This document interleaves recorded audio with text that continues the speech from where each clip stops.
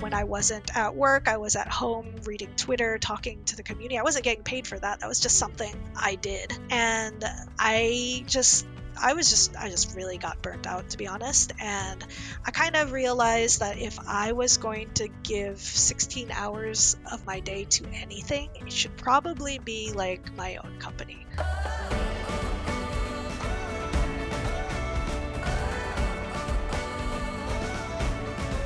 You're listening to the You Might Be a Badass podcast. I'm your host, Rachel Todd, an average everyday girl with a 9-to-5 job and a passion for storytelling. This podcast takes you behind the scenes in discovering truly inspiring personal success stories from all kinds of individuals and how they paved their way into becoming their own version of a badass. I speak with entrepreneurs, 9-to-5ers, stay-at-home moms, athletes, and everyone in between. My goal is to discover the different depths in which we define what it means to be successful. Success means something different to every person, and ultimately, if you're pursuing your passions and living life to the fullest, you too just might be a badass. The topic of sustainability seems to have come to the forefront of conversations lately, especially when it comes to fashion and the way that we buy and get rid of our clothing. On a personal level, I love the increased focus on ways that we consume things and how buying secondhand can be both beneficial for our wallets as well as the planet. That may sound a little extreme, but when you stop to think of any major shopping brand, where does everything go at the end of the season when it's too hot for sweaters or animal print is no longer in season? In today's episode, my guest Janelle and I cover this very subject in a wider discussion of what it means to be mindful about the clothes that we buy. From working at the United Nations to flexing her creativity in the gaming and tech world, Janelle truly has done it all. Her latest venture takes her away from her corporate job to become the founder of Stellari, a sustainable women's apparel startup.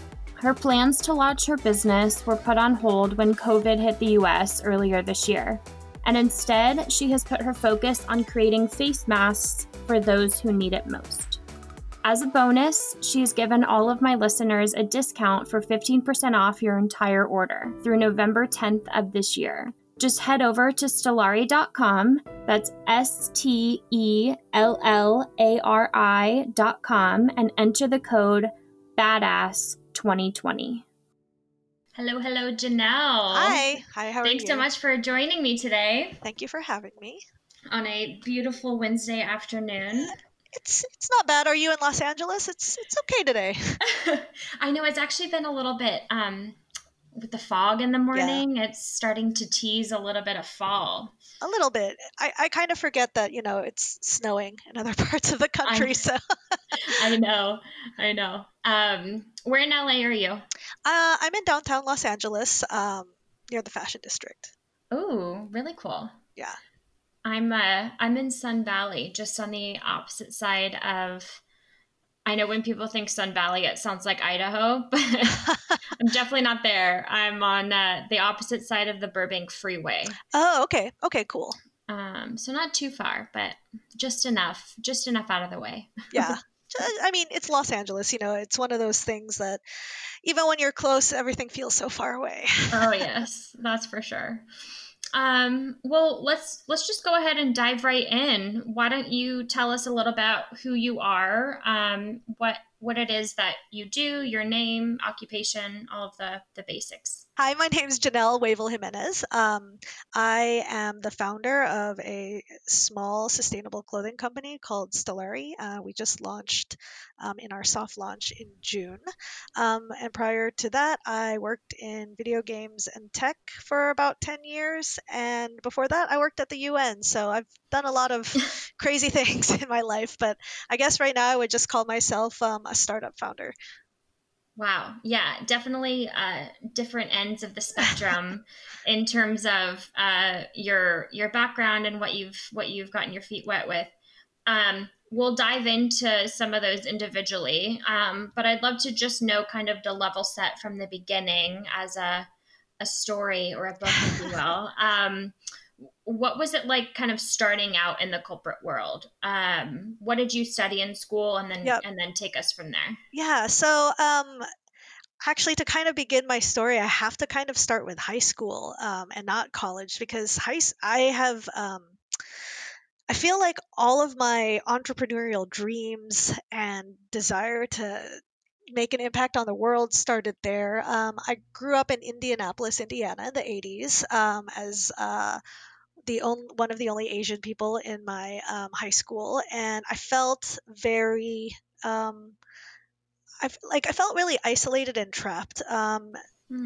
There were people who were racist, but it wasn't really that. It was just like, I don't know. I felt like I didn't belong, I guess. And it Yeah. was, a cultural clash between my parents were Filipino immigrants and, me and my friends who were Americans. It's like, what did I want to do? And my parents came to the US and they worked like 12 to 16-hour days. And both of them were just like, you need to be your own boss. That is the only way to get ahead in America. You don't ever want anyone to be your boss. And so it got really in my brain really young that like I need to be my own boss. But like I also had these ideas of like I want to change the world and I want to travel and I want to like do all these things. And so for whatever reason, I got it in my head when I was quite young, like 12 or 13, that I wanted to work at the UN. And like, that's not really having a boss. I mean, it totally is, but like in my head, that was like this was different, right? And I decided that I was gonna major in international relations for college. So I went to USC. I majored in international relations and Japanese. Language and culture, sort of focused on economic development in Asia.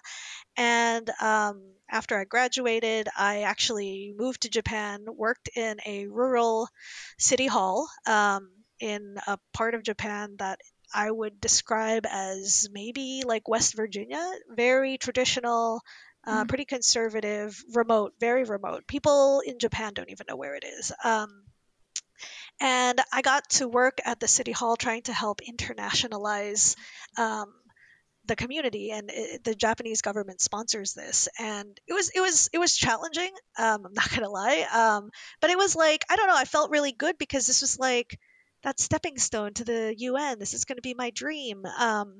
So after that, after 3 years there, I moved to New York. I got a job at the permanent mission um, of Japan to the United Nations, which is basically like the Japanese embassy to the United Nations in Mm. New Okay. York. So I was working for the Japanese government, and I was doing things in the political section. I got to work on all these neat anti-terrorism, like um, projects, and it was really cool. And this be like the perfect sort of path to like, oh, you're gonna go and work in the State Department, you're going to work at the UN or the World Bank or whatever. But within like 18 months, I was like, I have made the worst mistake of my life. Oh no.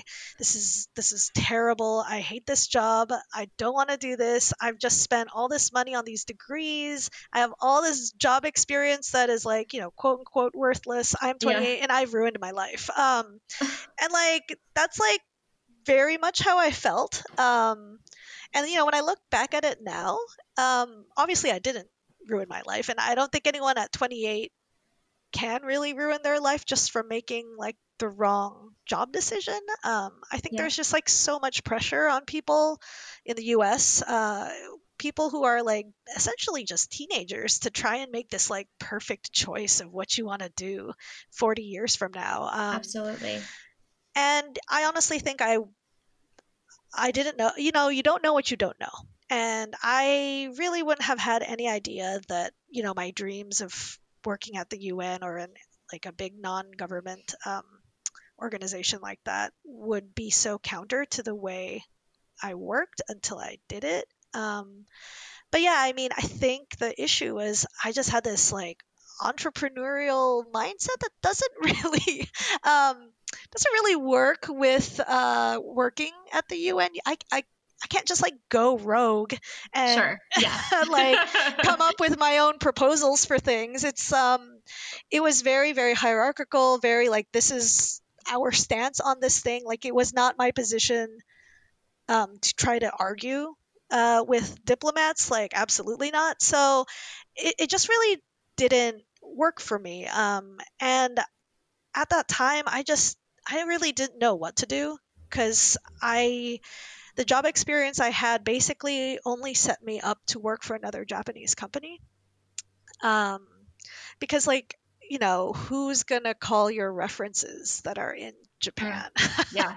um, and I had always been a big gamer, was on the internet since like the mid 90s, and I just happened to be in the right time and place for the boom of social media. Basically, it was like 2010. People just kind of realized they couldn't have their like nephew run their Fortune 500 social media account, but there's nobody at that time who had 6 years of social media experience, because Facebook just launched 3 years earlier. But because I had basically spent like my teenage years making Sailor Moon fan fiction websites and blogs and all this Oh my stuff, God, I love it. I knew a lot of the things that people needed to know about: how to buy ads, how to do SEO, and I was able to just kind of hop from tech job to tech job. So yeah, I mean, I feel like when I finally moved from like working in sort of a non-government slash government position to the corporate world, it was kind of a shock, actually. I completely bet. Yeah.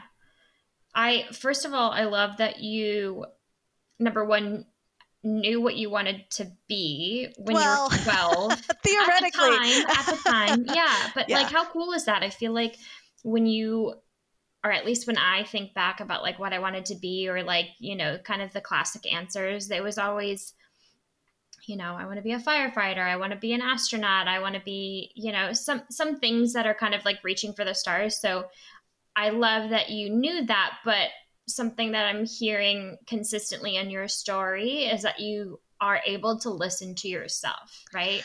You recognized when it was time to pivot because you weren't happy.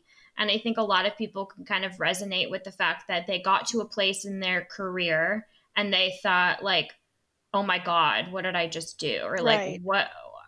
how do I get away from this? Right. Right. And like you said, you feel like you honestly have wasted all of this time. And in reality, it's just kind of building blocks for Yeah. something else. Exactly. I think one of the tough things, because I do hear that, like, wow, I can't believe you knew what you wanted to do at 12. Yeah. And like I think on one hand that was like I mean, my personality type is to be pretty like goal oriented, but I think what was challenging is because I'd spent like 15 years. Oh God, when I think of it that way, I spent like nearly 15 years telling people I'm going to work at the UN, I'm going to work at the UN, this is my goal, this is my goal. And then I got there, and then within 18 months I had to be like, Not for me, not for me. so maybe you were right when because I heard constantly like, oh, what are you going to do with an international relations degree and stuff like that. And I'd be like, oh, I'm going to work at the UN. And then I did it. And then it was like, oh, but I don't want to do this anymore. First of all, I hate when people do that. I Like, know. they put their own opinions on somebody else when clearly, like, that's what you wanted to do. You were so Yeah. passionate about it. You were seeking a degree for it specifically. That makes me so mad. I understand that. I feel the same way. I understand that people who say that are trying to be well meaning, but Sure. it they don't Different way to go realize, about it. yes, they don't Yeah. realize that by saying stuff like that, you could actually be convincing somebody not to go down a certain path, which is why I am where I am now, because I had been convinced when I was younger that I couldn't go into a creative field like art or fashion or design, Hmm. because quote unquote it would make me money or something like that. There's some reason. So sometimes when people were thinking they had you know your best interest, they're probably not going about it the most helpful way. Yeah. Yeah. Yeah.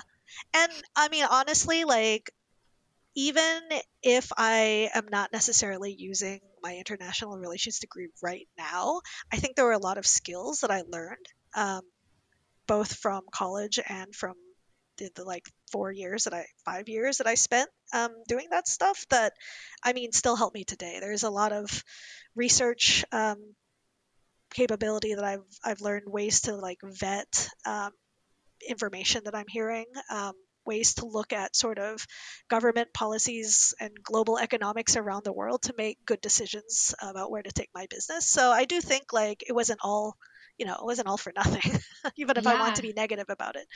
Well, I think even at a basic level too, like communication Yes. is probably the forefront of that, and you can literally use that in anything that you do. Yeah, I mean, absolutely. I got my degree in that, and I feel like I would have loved to have more of a an in person experience to kind of build that versus taking some of the courses that I did, but Right. means to an end. Right.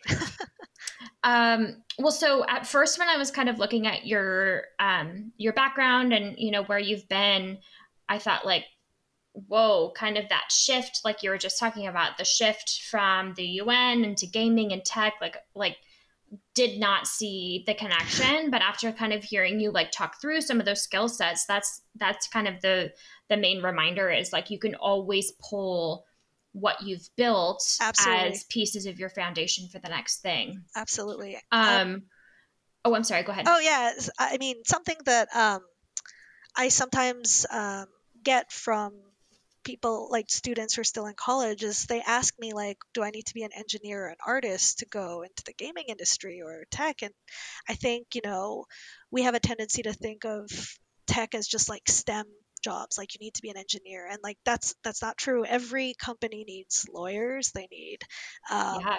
they need accountants, they need marketing people, they need brand people, they need product people, they need international business experts. So it was, the pivot to gaming actually wasn't as hard as I would have thought, because I had the Japan market experience. I was able to join um, gaming companies as basically an Asian market expert, which is a pretty weird niche, but it exists.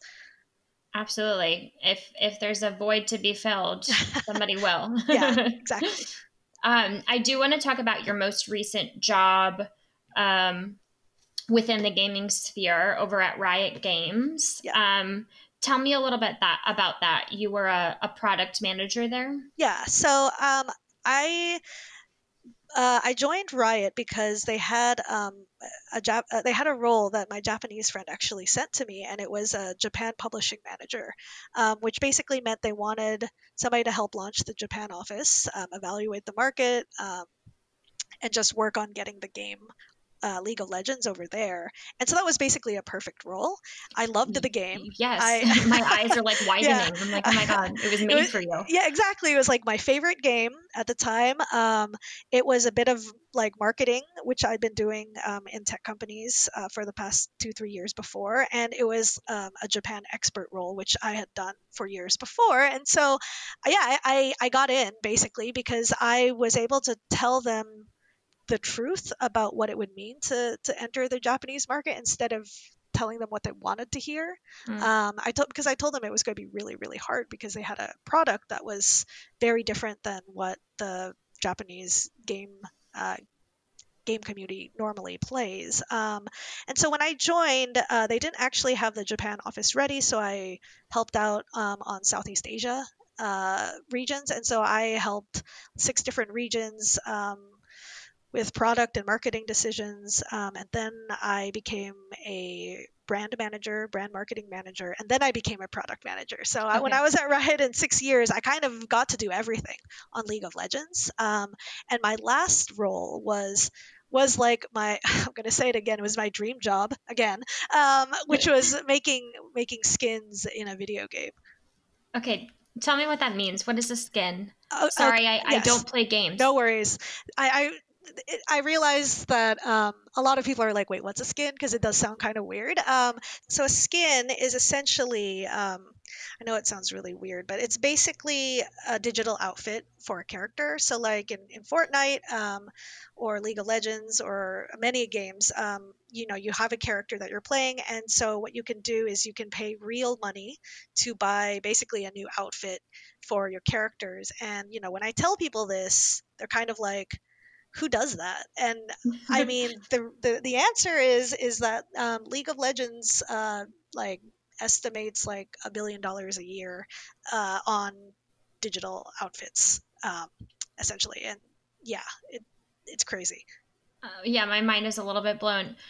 So, what, sorry, I have so many questions. What is the, is kind of the motivator for somebody to buy a new skin? So I think that depends on the game, and also depends on the gamer. There's different kinds of motivations, and I think that's what made me particularly good as a product manager. There are people who just like buying things to sort of flex or brag. It's particularly popular in China, for example, to have like the $200 skin, super rare, and just be like, look at me, I'm all gold, I've got this gold skin.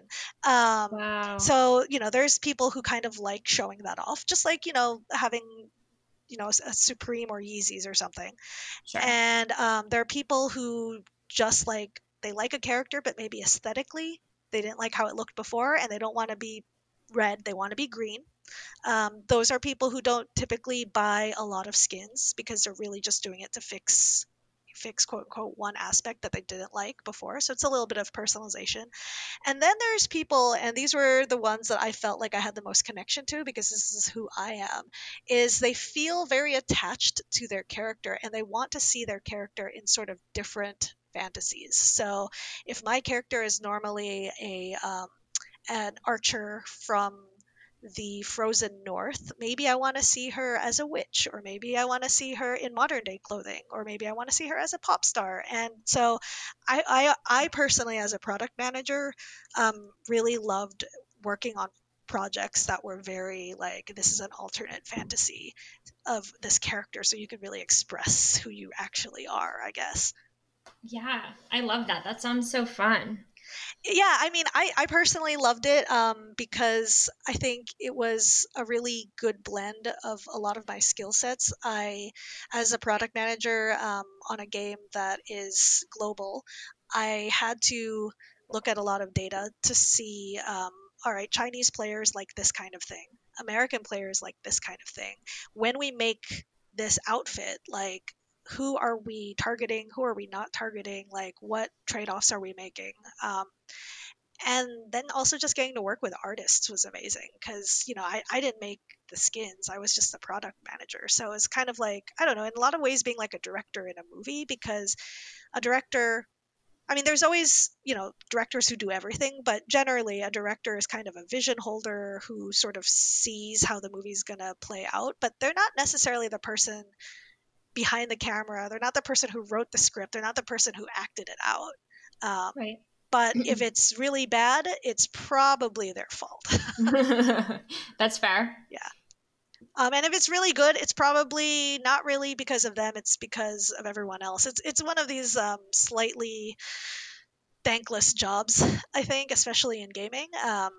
But I don't know. I liked it. Nothing made me feel better than just like seeing my team do amazing things and feeling proud of them for just like making stuff that people wanted to cosplay or dress up as for Halloween or something. Yeah. I feel like that is a really, rewarding job in that you're watching it come to life. You Yeah, can physically see people experience and enjoy and, have that elevate their experience so much more. yeah, for sure. You did say a couple of times that it was your perfect job. So what was kind of the turning point for you where you ultimately decided that you wanted to leave your your quote unquote 9 to 5? Yeah. Um, I think I think it was a perfect job in theory, but I think I worked in ways that were not healthy for me, I think. And I Mm. think the culture at Riot Games, for better or worse, really encourages people who are extremely passionate to sort of give everything, um, to the company.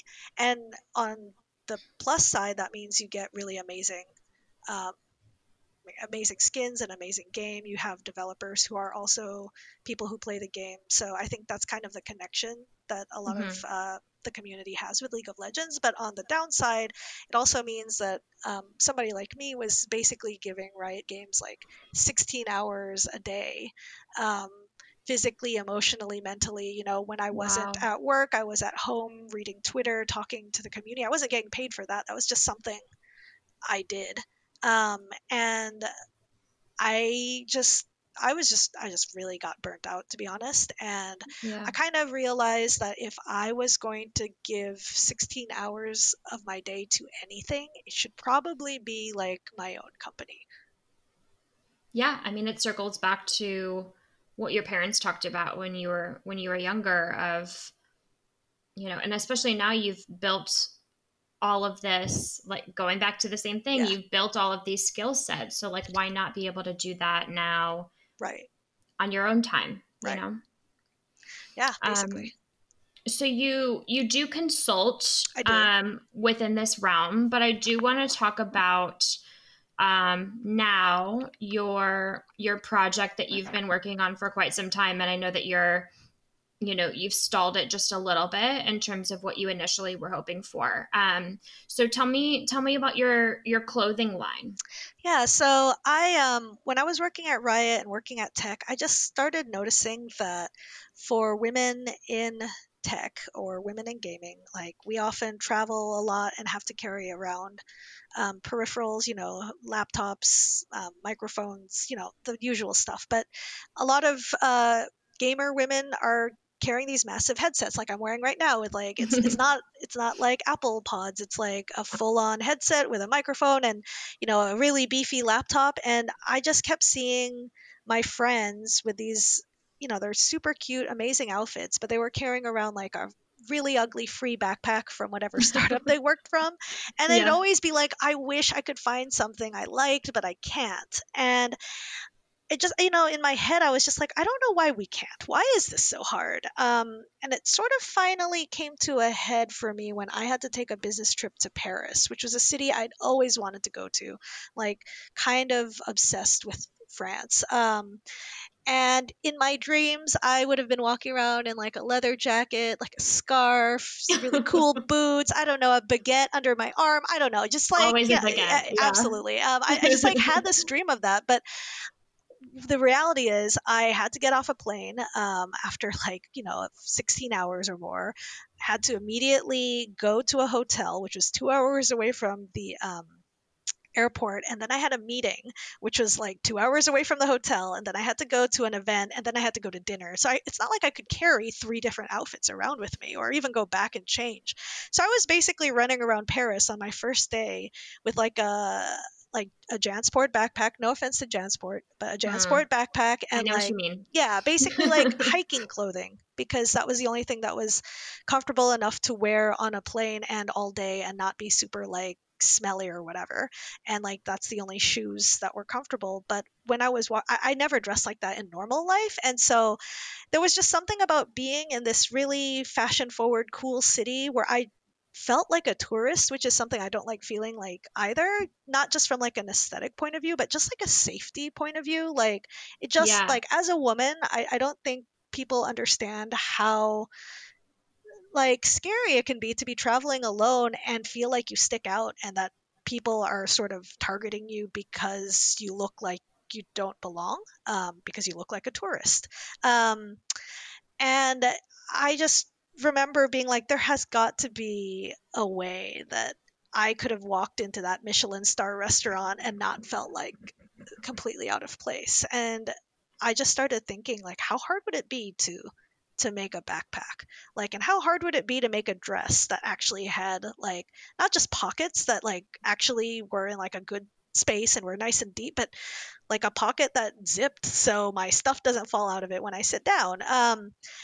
And it, I it think just every woman knows how valuable pockets in a dress are. right. And Like, like, I feel like it's the first thing that you brag about when you're wearing a dress that exactly, like it's got somebody compliments. pockets. Yeah, it's got pockets. And but the thing is, like, so many of the, and I found this out, is like a lot of those pockets, they just seem like somebody just threw a pocket on a thing. Sometimes they're good. Most of the time, it's like, okay, well, at least can hold like my ID and something, so that's good Yeah, good enough. enough. Yeah, Yeah. and I'll take it. So like while I was working at Riot, being really burned out and like, working on like basically digital fashion, I just started wondering what it would take and to sort of make physical product, I guess. And I eventually just quit. I decided that I couldn't do this as a side gig. I just kind of had to do it. And I basically gave myself 1 year to see where it went. And that 1 year, I guess, technically starts in December. So I'm almost to that, but I'm actually extending that to like 18 months instead. But This bas- year was a wash yes, anyway. exactly, exactly. So back in December 2019, I had this wild idea that I was going to launch this sustainable fashion line in 6 months, which is crazy, by the way. That's not a thing. No, Yeah, but it doesn't sound like it. I'm naive and ambitious, I guess. And I was like getting ready for this, like, working on my designs, trying to find manufacturing partners, visited all these warehouses, or not warehouses, sorry, visiting all these um, manufacturing partners. And I started noticing in January, late January, these news pieces about a mysterious flu in China. And Hmm. because of my international relations background, and because like I was focused on Asian economics, it was just sort of I don't know, it was like an intellectual case study. It was like, oh, interesting. I wonder what this thing will do to the supply chains. I wonder what this thing will do to, like, the global economy. Oh, well, it doesn't really seem that big of a deal. And then they shut down Wuhan, China. And I was just like, okay, there's definitely something going on if China just quarantined a city of like 15 million people. Yeah. And once like quarterly earnings reports started kind of trickling in around late February, I realized that this was going to be probably much, much bigger than people thought it would be, and that the US uh, seemed very unprepared for it. So I decided I was just, I don't know. Because I lived in Asia, I was trying to convince everyone to wear masks. I was arguing with everyone because back then everyone was saying not to wear masks, and I was frustrated. I was writing 5,000 word blog Oh pieces my on gosh. Medium, citing everything, just like trying to get everyone to like listen, I guess. And I was just like, you know what? I'm just going to do something because I know this is coming. And I have everything I need. And we were already starting to hear about the shortages on the toilet paper and on N95 Oh my masks, on gosh. everything. Yeah. And I realized I had the manufacturing partners, I had startup capital, and I could work with people in Los Angeles because I live right by the fashion district, and that I should just do this. So I basically decided within a week to basically funnel all my startup capital into making cloth masks. And then I launched a Kickstarter to do that. We were like basically fully funded within a week. Um, Wow. and I mean, theoretically, I would like to say I was first to market, but I mean, I didn't actually go to market, so that's not true. But I was one of the very first brands to be able to put out cloth masks because I didn't have to worry about, all my old orders and all my factories and what was going to happen to my spring collection. I hadn't even started, so I could just go from, okay, I'm not going to release this dress. I'm going to do masks. And we were able to start and launch that Kickstarter in April. So that was before mask mandates were even Yeah, that was national. pretty immediate. Yeah. Um, and then so after that, I just, we donated all of those mostly around Los Angeles. And I basically decided that we should make a sustainable mask because uh, the masks that we made were a pattern that was developed by the mayor of Los Angeles office and some local manufacturers here, and it's a good mask, but it's not sustainable. And so most companies use dead stock, which is like leftover material basically to make their Hmm. masks, which is good because then they're not making new masks or Right. No whatever. waste. Right. Yeah. And cotton masks are more sustainable than disposable ones, which theoretically you're supposed to throw away after every single use. And I wanted to make one that was more breathable and that actually fit really well because that's really important. So we spent time to develop a brand new like sustainable mask out of lyocell, which is basically a closed loop eucalyptus pulp. And um, Wow. we haven't spent a lot of money on advertising. Actually, like I think I've spent maybe $200 on advertising, which is like nothing. Um, and I think we're doing all right. A lot of friends will just like buy one to be nice, and then 3 weeks later end up buying like 10 because they're like, this is actually the best mask ever, Oh, and wow. I'm That's buying it for all amazing. my family. And so like that one sell from your friend is great, but when they're coming back and like being like, no, no, I bought this and it's great, and like they're putting their sort of word on the line, that feels really good to me. And I mean, I think something that like really dawned on me during just this pivot to cloth masks and COVID and everything, and it sort of really made me realize what it was about the UN that I didn't like was I had studied my whole life, and the way the UN operates is to sort of think only big picture. Like I said, when I heard about COVID, it was just like an intellectual exercise. It was like, Hmm. oh, well, how will this hurt the economy? And so when you think about like economy all the time and not like individuals, I think you kind of like lose how this affects the normal human being. Absolutely. And that's something I really wanted to do with my company as well, is to not try to focus so much on changing the world from this big meta level, I guess, but knowing that you can have a very positive impact on individual lives that can sort of help shape the world that the way you want to see it without, kind of losing that human connection. Yeah. You were just talking earlier about my previous podcast that just came out. I don't want to spoil it for you, but it really relates to this in he was talking about for him the most important thing is how he's impacting one single person, right? If he is able to bring joy and happiness to that one person, where it initiated from his own happiness of producing that product, like he knows he's done his job. Right. So I think that that's such a beautiful sentiment, is that we're getting down to, like you said, that one-on-one connection and making sure that I think for me that's how you drive the most impact, right? It's more personal, it's more direct. I really love that a lot. Thank you. Yeah, I think I spent so much time on community, like digital community, and when I was in Japan, like literal small communities, that I and I always loved it, but I never really realized how important it was to me until COVID happened.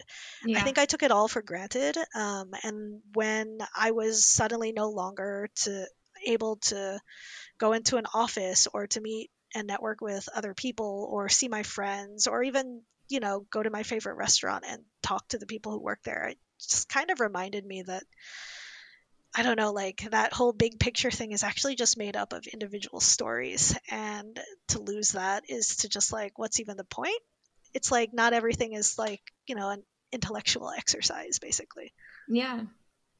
You were talking about sustainability in particular with the masks. Is that something that you hope to transcend through into the clothing line as well? Yes, like, so I struggle with this, to be honest, because the startup founder mentality, those I should be I should be trying to scale. Like I should be trying to be like the next Everlane or Allbirds or something. That's what sort of the social pressures tell me that I'm supposed to do, quote Mm-hmm. unquote. Mm-hmm. um but for me, I have a really hard time reconciling the fact that I believe in sort of a more minimalist lifestyle and a more sustainable lifestyle, but I'm also making things. Because there's actually no real way to be sustainable while you're making something brand new. There's honestly more than enough stuff in the world to never have to buy a new thing. But I mean, that argument is also kind of pointless because I mean we could all live in potato sacks, but we don't. So I understand that there's aesthetics and people wanting to express themselves, and like I said before with skins, that was something that was really important to me. So I am like trying to figure out how I can run a business that focuses on only making what we need to make and only making what people actually want instead of using millions of dollars on advertising to try and acquire people who might not actually really want what you're making, but you've convinced them with like a 50% discount that they should buy it. Like, that's actually not Yeah. what I want at all. And an investor hearing that will probably be like, "Well, I don't, I don't want to give you money. Oh my God, when am I ever going to see a return?" And honestly, I'm kind of okay with that. I'm not trying to become the next Everlane, I don't think, and I don't consider myself necessarily to be this like avant-garde designer who's got such a vision for the world. I just want to help women who are in the same position as me be able to make the choices that are right for them. Personally, I don't buy fast fashion anymore, but I completely understand why someone does. And all I'd want to do is help them understand that impact that they're making and see if there's like an alternative for them. And if there's not, that's okay. Yeah. You said you were giving yourself a little bit of an extension. When do you first see the launch of it? Just for everybody who's Yeah, probably on edge. yeah. I'm probably I'm probably moving away from the traditional way that fashion has been working, and it's really funny because as I was thinking this, basically the fashion industry started imploding because of COVID. Hmm. Where I'll just give a quick overview for any listeners who don't know how this has traditionally worked in fashion. But basically, you have fashion houses predicting a year to 18 months in advance what is going to be popular. They make those samples, they put it on the runway during Fashion Week. People decide to buy some of that stuff. They make those products. Like 6 months later, it goes to stores. Then it goes on sale like 3 months later. So something for spring goes on sale, or something for the summer comes out in the winter, goes on sale in April, and then you get your winter stuff in the summer, which is bizarre. Yeah. And as a result, it is bizarre. And so fashion houses haven't really been making money for a really long time because of this, because they basically just make stuff to put on sale, which is odd. And then you have this situation of, well, we were just making what we were forecasting people would want. And if it doesn't sell, we are going to try and convince people to buy it by putting it on sale. And if that doesn't sell, we're literally going to burn it, which has happened in a few Oh, big wow, cases in the really? past. Yeah, like H&M, for example, was caught literally destroying their clothes like 10 years ago because they didn't want those pieces going to um, Goodwill, which would ruin their sort of brand, I guess. Image. Yeah. They've moved away from that, thankfully, but I mean, that is kind of what a lot of brands do. And if it's not literally destroying it, it's, shipping it off to Africa as donations, which ends up ruining the local economy there because why would anyone buy anything if they're just getting cast offs from Yeah. somewhere else? So it's hurting their local textile economy as well. So I think the West has basically just been outsourcing our um, pollution to other countries, not just our production, but our pollution and our waste for decades now. But with the sort of new innovations in manufacturing, there are things like you can like 3D, well, not technically 3D print, but actually, yes, you're like 3D print a whole sweater now, which is crazy. Like, So wild. yeah, and like you can print on demand, like you can manufacture on demand. So if I were to get like, if I can only sell 1,000 things a month, then I only make 1,000 things a month, and then there's no waste, which also means I can pass that savings on to consumers as well. Wow. I had no idea it was that. I mean, I guess I had a hunch, right? Like, how could you possibly have anywhere to put thousands of items worth of merchandise that is, that doesn't sell, right? Exactly. But it's so crazy just how kind of convoluted and how kind of under the ground surface level nobody really talks about it. Yeah, and I think like I don't want to shame people either, because when I found this out too, I was like, well, that makes sense. It's not like there's like a magic warehouse somewhere that's keeping, Gucci's stuff from 10 years ago. Like Yeah. that doesn't exist. Yeah. So where does this stuff go? I really love I mean, I like that secondhand is starting to kind of make a resurgence Yeah, through apps like Poshmark, yeah, right? You can absolutely, go and buy literally a T-shirt on there that somebody else absolutely. doesn't want anymore. Um, I like stuff like that. Obviously, there's a lot of room to grow there, but I do think that that's important to kind of rethink the way that you are being mindful Right. about your purchasing. Right. And so, as I was saying with Stellari, we don't want to release things in collections just for the sake of doing that. So instead of being Hmm. like, here's our summer collection of 100 things that you may or may not need in the color of the year, whatever that Yeah, was, yeah. um, we're actually planning to, the goal would be to be able to release something every month. But only if it was something that people wanted.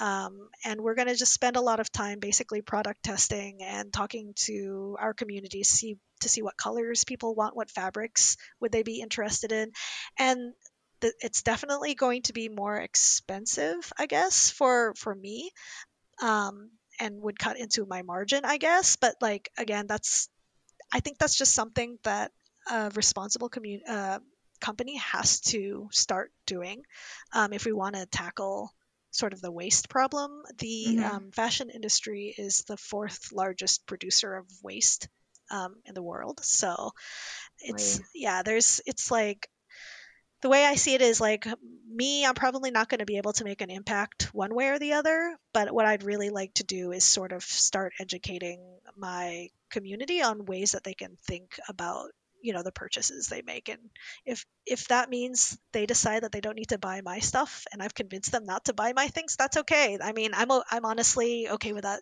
Again, if investors are listening to this, just pretend I didn't say that. No, no, it's good. It's a mindset shift and you're literally teaching people how to rethink about their purchase behavior and what it is that they do with their clothes even after they purchase it. So I think it's kind of this just all-encompassing, you know, holistic mindset. Wow, I can't speak. Mindset shift. Yeah, That wasn't that hard. yeah. And like we're on this journey too. Like I only started paying attention to this stuff like 5 years ago. To be honest, I was that awful. I would buy like $600 worth of stuff on ASOS, which is based in the UK, and they would ship it overseas to me, and then I would return Hmm. like half of it. Like that's terrible. It's terrible. But I did it because it was just like, oh, it's cheap and it's whatever. Who cares? Free shipping, free returns. And then when I like learned about, the carbon footprint of doing something like that, and how wasteful the fashion industry is, and the sort of factory conditions where these things are made, I just really started to think more consciously about how I spend things, and like, do I really need to buy a brand new white shirt when I have like five different white shirts just because this one is slightly different? Yeah. Yeah. Really quickly, I want to get into kind of just a couple of general business topics, Yeah. and then we can maybe pivot into the segment that still is yet to be named. But I go through these questions with every single guest. I call it the habits Okay. section for now, but we'll think of something more creative maybe maybe down the line. But for you, you are a business owner. What would you say is the most challenging piece of that role for you? I think for me, the most challenging thing, and to be fair, I'm a solo entrepreneur, is that I don't have a co-founder. It's not just from a splitting work aspect, even though that's a big thing. I think for me, it's really challenging because I have no one to bounce ideas off of, Mm-hmm. and like I have a husband, I have friends, but that's not the same as somebody who's in it with you.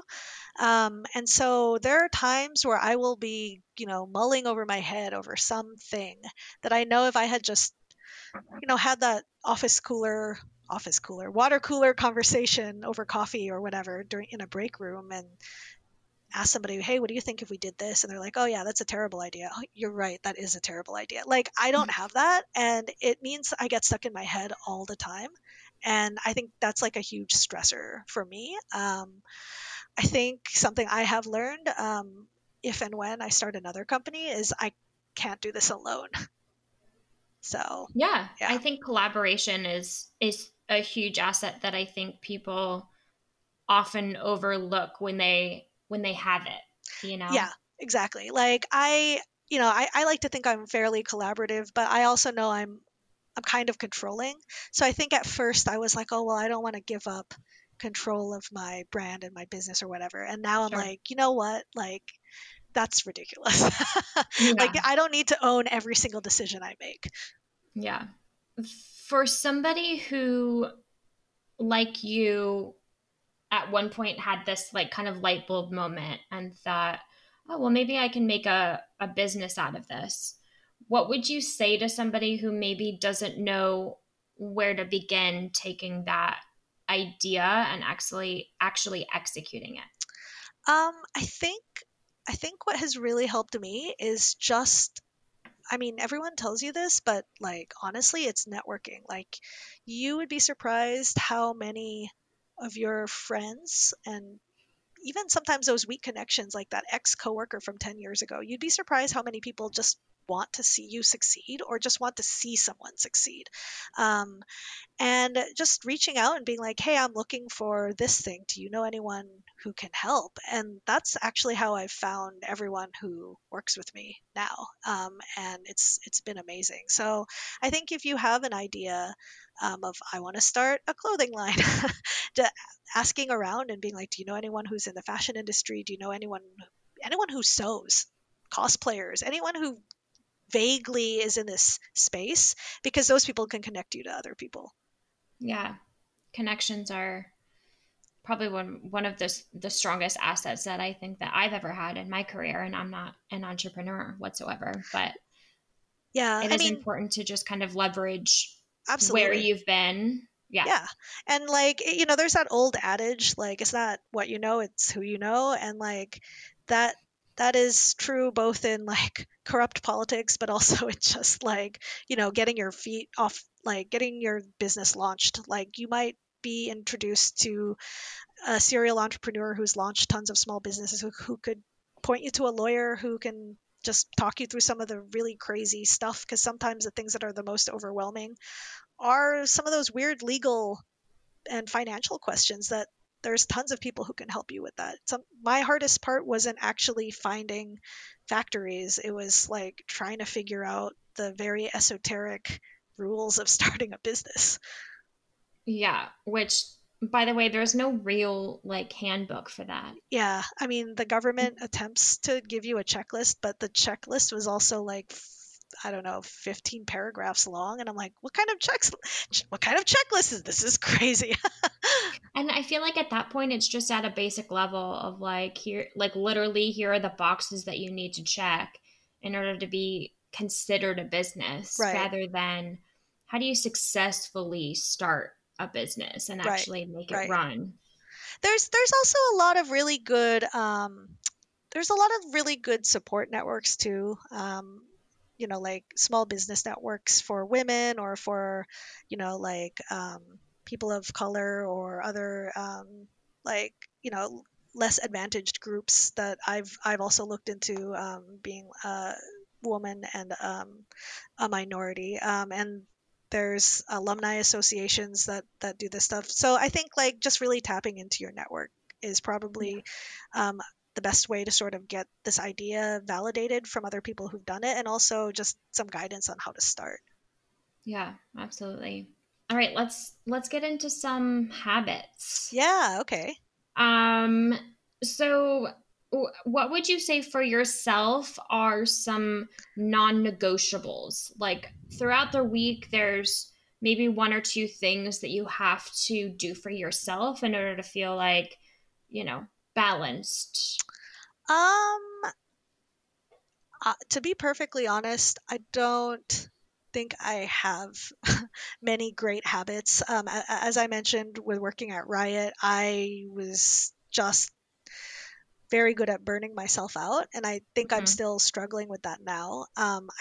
I've definitely, well, I mean, to be fair, 2020 has been a bit of a burnout, but I've burned Yeah. myself out on starting Stellari, I think multiple times already. So something I think I remind myself that I need is I'm very extroverted, so I do need like social interaction. Um, Yeah. at least a few times a week, and like it can't just be on Zoom, so it needs to be like a social distanced hangout in the park with masks on or something like that. And Yeah. doing that has done a lot for sort of my mood and my motivation. And I'm pretty glad that I kind of like accepted that that's who I am, and that I need that.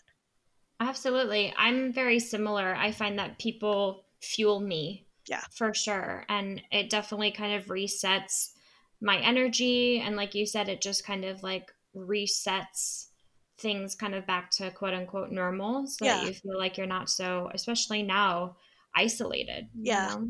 I All of feel, us are kind of yeah. sitting mainly stagnant every single day doing the same thing. So, Yeah, I mean, so like my husband is an introvert, and he gets drained by social interactions. And like for me, like my cup or whatever is like when I'm alone, I'm like drinking from it, and being able to be with other people, they fill it back up. So mhm. yeah. Yeah. Yeah. Do you have any sort of morning or evening routine? Um, not well. So in the morning when I wake up, I usually read news. I still read like a lot of international news. Just again, I've just always had a passion for international economics and relations, so I still do that. Tried to cut down on a lot of U.S. political news because it was very stress-inducing for me. But I still do that, and in the evening, I usually try to just like take like an hour for self care, I guess. That's usually, I have a very complicated skincare routine. I love it. um, that it doesn't take an hour, but it can if I wanted it to. But it's like a 15-step routine. Um, Wow. yeah. So I do that, and That just might kind have to of. be a follow-up Yeah, I episode mean, because and I'm very I curious. would love to talk about skincare, but I I do that, and then like I'll put like a little face mask on or whatever, and like just again catch up on the news for the end of the day, because I figure 12 hours at the end and 12 hours at the beginning is probably good to keep up on basically everything that's happening without having to constantly refresh Facebook or whatever. Yeah, I like that you break it up because it's so consuming. You feel like you can just. There was a point during quarantine where I would have it on basically at all hours of the day on my TV, just in the background. Yeah, And the headlines were yeah, yeah, distracting. It got me into this really negative space. So I like that you have kind of these segmented places for when you catch up and right. learn about what's going on. That's relatively new. I used to actually just, I mean, because I used to have to do it for work, just read news all day every day basically. So I used to just, here and there would look on my phone when I was walking somewhere or whatever. But like you said, I it's really distracting, and it really can mess with your headspace sometimes too. Hmm. Especially if you read something really um, distressing. So I've basically just, I used to be afraid that if I didn't keep up, I wouldn't know what was going on in the world. Yeah, But like, yeah, that 12 hour, there's almost nothing that'll happen that you would miss out on. And anything major, somebody's going to text you about. So of course. Yeah, yeah, you'll get some sort of notification. yeah. Absolutely. Well, so I always save the best for Okay. last. Um, One of the main things of this podcast for me is helping to redefine the term success. I think that that's so important to kind of break open that barrier that it's kind of just this one definition for everybody. So I always ask all my guests, what does success mean for you specifically? This is that is a really hard question for me. I think something I'm personally struggling with myself with something I am personally struggling with is that I have, as I've mentioned, I've hit all these quote unquote dream jobs, and I've hit all these goals that I've made for myself throughout my life. And every time I did it, I was just like, was that it? Mm, Okay, I guess what's next? Or worse, I would be like, well, I did it, but I didn't do it right, quote unquote. I didn't make it to this stage, or I didn't become a whatever, or get this promotion, or launch the biggest thing in the world. So there's always like, okay, you did it, but you didn't do it right. And for me, that's meant that I'm 39 now. That means I've spent most of my working life um, hitting goals and then not thinking I succeeded. And I recently had my birthday, and my husband bought me this silly story, but he bought me this suitcase that I saw when I was a teenager in Japan that I just like wanted. And I saw all the like business people and all the ambassadors in Japan carrying it around, and I was like, wow, that must be the best. And it is. But it's a very expensive like suitcase. I mean, like it's like $1,000, which is expensive for a suitcase, but in the grand scheme of people having yachts and stuff, it's really not that big of a deal. And sure. Yeah. I always told myself like, okay, when I deserve it, when I deserve it, when I deserve it. And I never thought I deserved it. I The UN job, didn't think I deserved it. Riot Games, didn't think I deserved it. Started my own company, didn't think I deserved it, because none of those were successes to me. And he just like gave it to me. He's like, you deserve it. Like he's like, you launched a company. When would you have ever deserved this? And so something I'm starting to realize is that success is only a success if you think it is. And like other people, I've never cared that much about what other people thought about me or whether or not I was a success. And so other people calling me a success didn't mean anything, and people calling me unsuccessful didn't mean anything.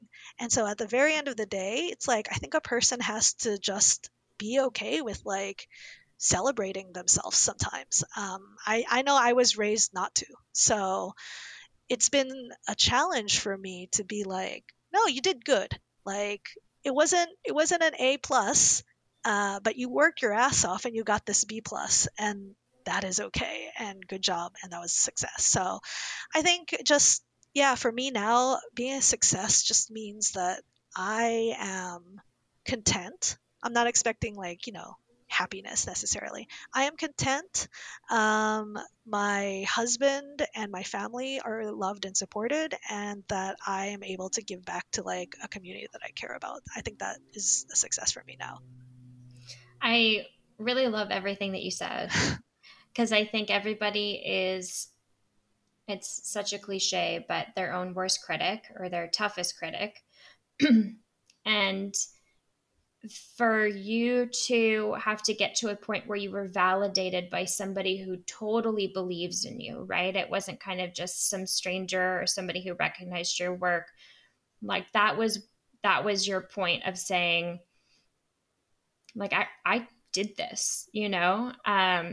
So I also, you stole the words from my mouth of the word content. Right, I think that that was the whole time that you were speaking, that for me, your definition is a mindset. right. Um, I almost feel like, because I'm a gamer, I thought that when I was successful, I would know. Like in a video game, there's triumphant music, or like, you get like this level up, like there's a celebration. And Yeah. that celebration isn't going to happen if you aren't going to do it. Like you Yes. have to do it for yourself. This isn't a video game. No Yes. random person is going to like toot their horn at you. You have to do it. So, Yes. and recognizing that like you might not feel that like, oh my God, this is the happiest moment of my life. Like you might not actually feel that. But like that's okay too. Of course. They actually, I mean, they say that about promotions Yeah. at your job too, right? Like nobody's just going to walk up to you and say, "You've done such an awesome job. I've been watching you this whole time. I'm going to give you a raise and a promotion." Yeah, and You I'm going to have to give you a believe it massive raise. yourself. Exactly. Exactly. Exactly. Yeah. So that's a really great reminder. Thank you for being, honest about that, because I'm sure a lot of people second guess themselves every single day. And so that's a great reminder that it comes in phases. It's in different seasons of your life. Absolutely. But you'll find it. Yeah, I mean, like right now I'm in a pretty good mood, but I could totally see myself in 6 months being like, I completely failed at this. I don't even know what I was thinking. And, I just like have to remind myself that like, there is like, it's okay to fail. Mm-hmm. And it's okay, but you can still have succeeded at something and then have that thing eventually fail. Like nothing Yeah. is forever. So Yeah. yeah. Nothing is permanent. Yeah. Literally. Yeah.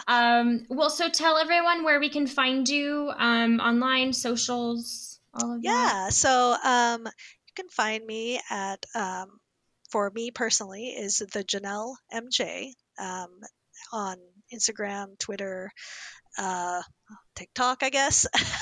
And then for Stellari, it's stellari.com. And on Facebook, Instagram, and TikTok, we are Shop Stellari. And then for anyone listening, if you guys would like to give our sustainable cloth mask a try, we'll have a discount code that I'll share with Rachel. And if you love it, I'd love to hear that. If you hate it, please tell us. It's really important to us that the community and the customers are basically the only reason this is around. So we want to hear your feedback so we can iterate on the product and make it even better. Amazing. Yeah. Thank you so much. Yeah, That's thank that's you. really incredible. Thank you. And thank you so much for being here today. It was so much fun. I mean, getting to know you and hearing all about your story. It was very inspirational, and I think a lot of people will be able to resonate as well. Yeah, thanks for having me on. It was a lot of fun.